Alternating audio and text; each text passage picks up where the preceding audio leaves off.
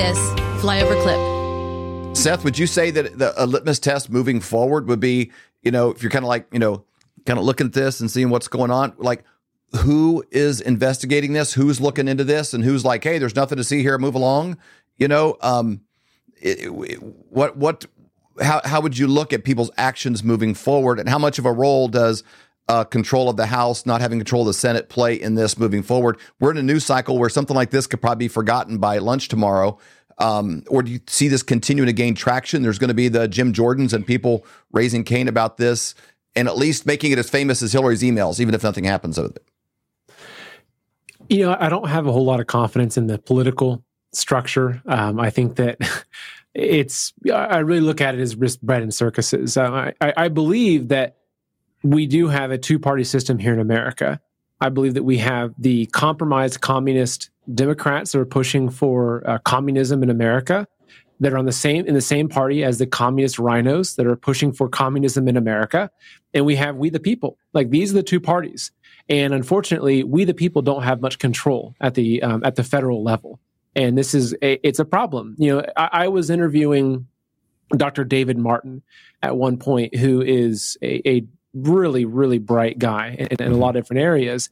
And he shared with me, because we were talking about Fauci and everything, and Jim Jordan, because we always see these videos, right? You see these posts go all the time.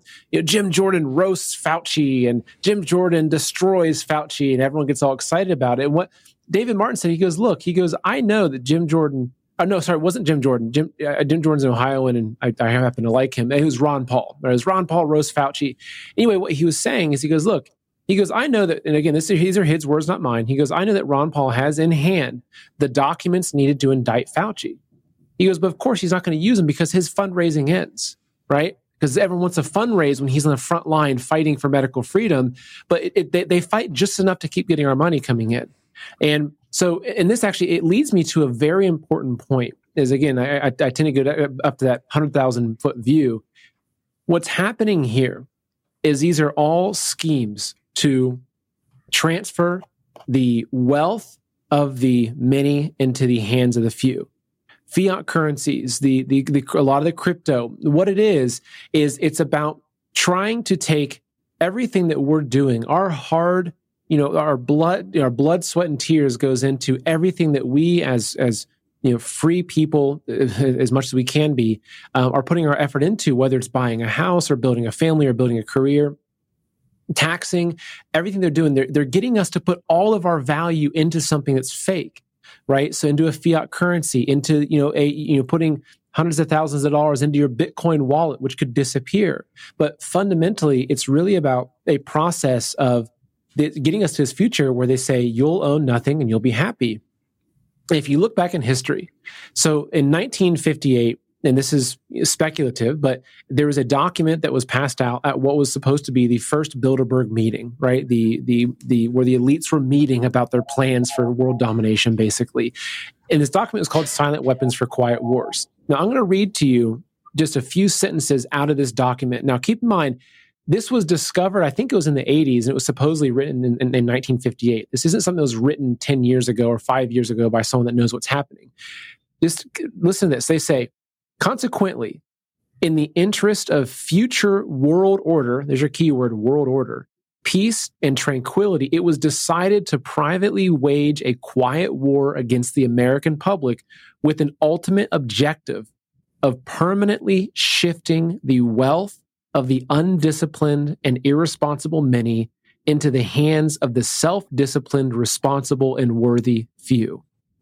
This has always been about schemes to get us to trust their system, put our wealth, our savings, our hard work, everything into their systems, whether it's fiat currency, whether it's cryptocurrency, whatever it is, stock market, etc.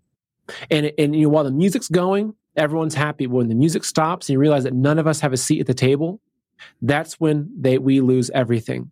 And you look at what's happening, look at all the people. And again, I believe that crypto, in a lot of ways, a lot of what crypto did is it pulled people away from the precious metals markets.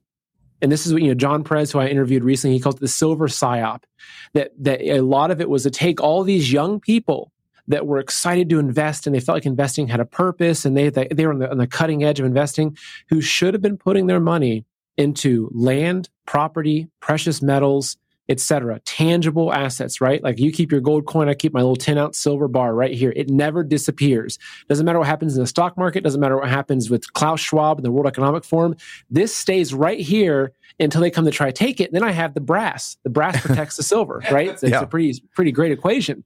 So I think that fundamentally it's all about trying to trick us to put all of our assets into a fake system. Yeah. They don't want people. Is it a coincidence that I think right now it's less than 1% of American households that hold physical gold or silver, right? It was much higher. Less than 1%? 20.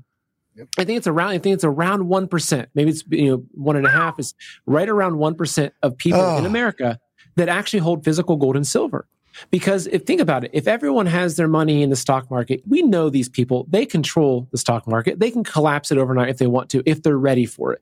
They can collapse a currency. They can collapse a crypto market. They want us to put all of our wealth and our hard-earned effort into their system. So then one day you go to log on to your bank account and Chase says, you can't access your funds anymore. You open up your Coinbase app. They say, you cannot access your funds anymore. And you're like, oh my goodness, this is what Klaus Schwab meant.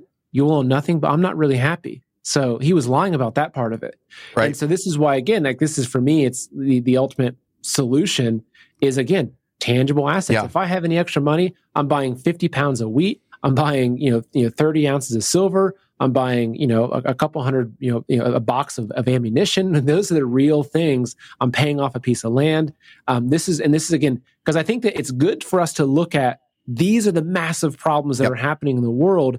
And this is what I love about Kirk and his overall part of this equation is that we can't just look at the problems. We have to also look at the solutions. And that is, I love that. Because Flyover family, everybody's listening to this. If you're part of Red Pill TV, if you're part of Man in America, we're all a family. It is literally us against the globalists, at this point. And that's the teams. It's people that want to control the world. And it's not the boundaries of nations. We're now in a point in history where there's individuals that have greater net worth than Pharaoh would have ever dreamed of. The kind of powers and luxuries. We've never had this imbalance of wealth and authority and power, and it's not divided on geographical borders. You think of Coca-Cola, that's an American company, and I like polar bears and all that. It's like, no, it's not an American company. It's like everything that this seems nostalgic and glossy and romantic, that is a marketing image. If you're going to make wise decisions, you've got to take personal responsibility for your health. You can't just trust your doctor. Well, my doctor said this. You better get a second opinion and hope they disagree with the first one, and then you can make a wise choice yourself. You better make personal responsibilities for your faith. Yeah, well, my pastor said this. Well, you know what? Your pastor may be getting, PPE, and he has, Stacey Abrams and Fauci on his stage pitching, their programs. Like, you had better take personal responsibilities for your children's education. You can't, well, I'm going to send them to school. It was good enough for me. It's good enough for them. You weren't taught the things your kids are being taught today. You need to take personal responsibility for all of these important areas, and none of it really can function if you don't take personal responsibility for your wealth. And I don't care if you say, I don't have a lot of wealth. If you got a dirt bike, you got something you can sell, you got things you can liquidate, this is the time to go through the junk drawers, to take any junk, any waste, and turn it into something that you're going to be needing in the future. And it's the things that Seth just listed there. You buy some wheat, store some water, have a few things, but you need a currency that will continue to exist. Dr. Kirk, bring us home real quick as we wrap up. What can people do to not be a part of a broken system that can disappear? If everybody went to the bank tomorrow and took out $500, like, it would be broken. There's no vault in the back with pallets of cash. If your app on your phone says you have $10,000 in your savings or something, it's not in the back room, somewhere. So all of these things are very faulty. It's thin ice to be walking on. What can people do, and how can you help them? Yeah, well, in a world where consumer confidence is waning, people don't trust the government. People don't trust their neighbor, right? People don't trust the banks.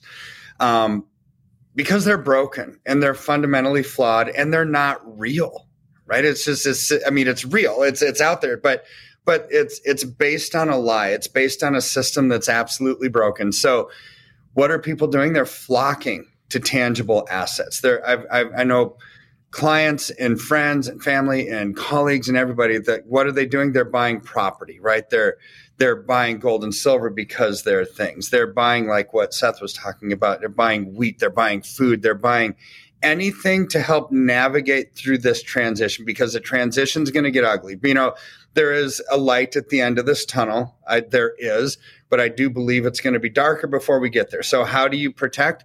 With gold and silver? I mean, look, in this transition, when the stock market's coming down, already over 30% year to date, when we get the next rate increase, when we start approaching 4.75% federal funds rate, it's not just me, it's Ray Dalio, it's the head of the IMF. They're saying we're headed for a 20% further correction in stocks.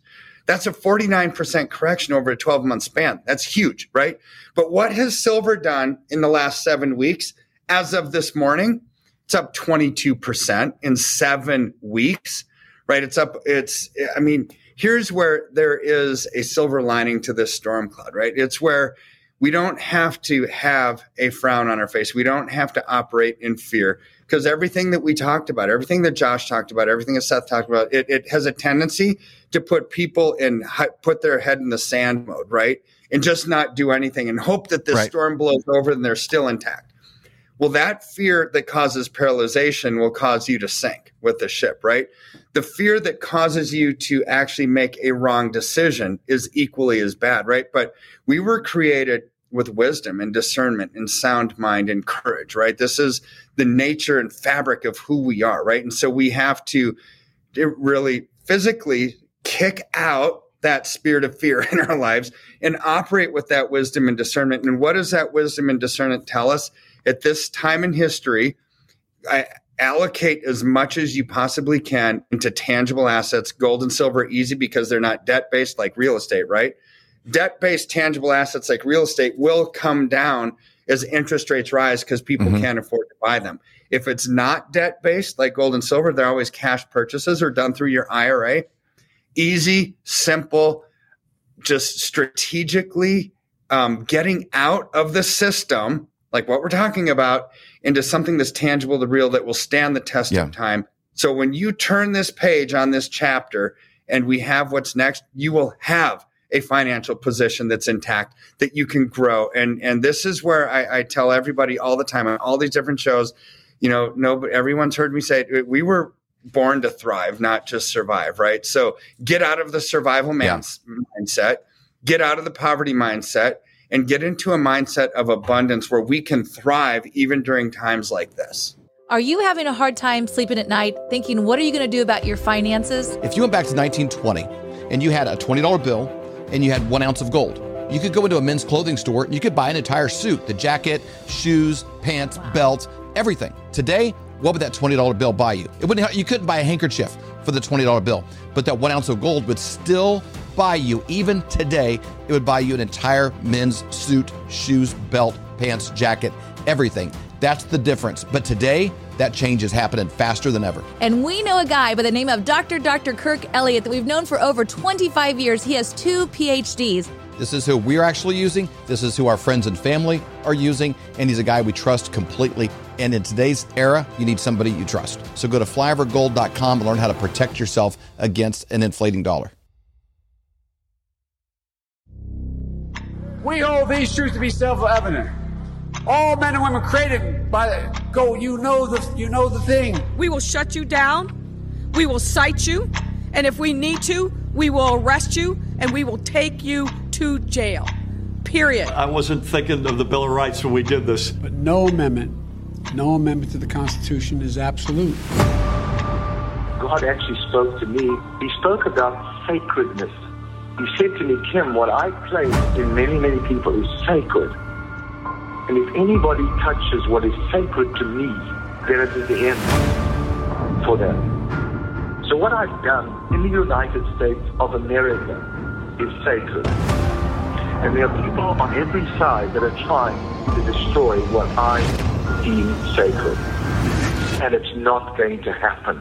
This is the definition of criminal conspiracy, racketeering, and collusion. This is not a theory. This is evidence.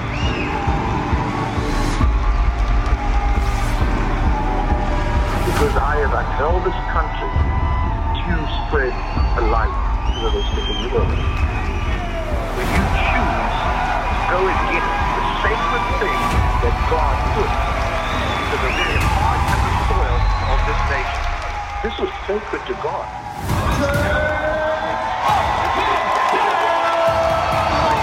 This Reawaken tour is literally what it means. It has reawakened the American heart.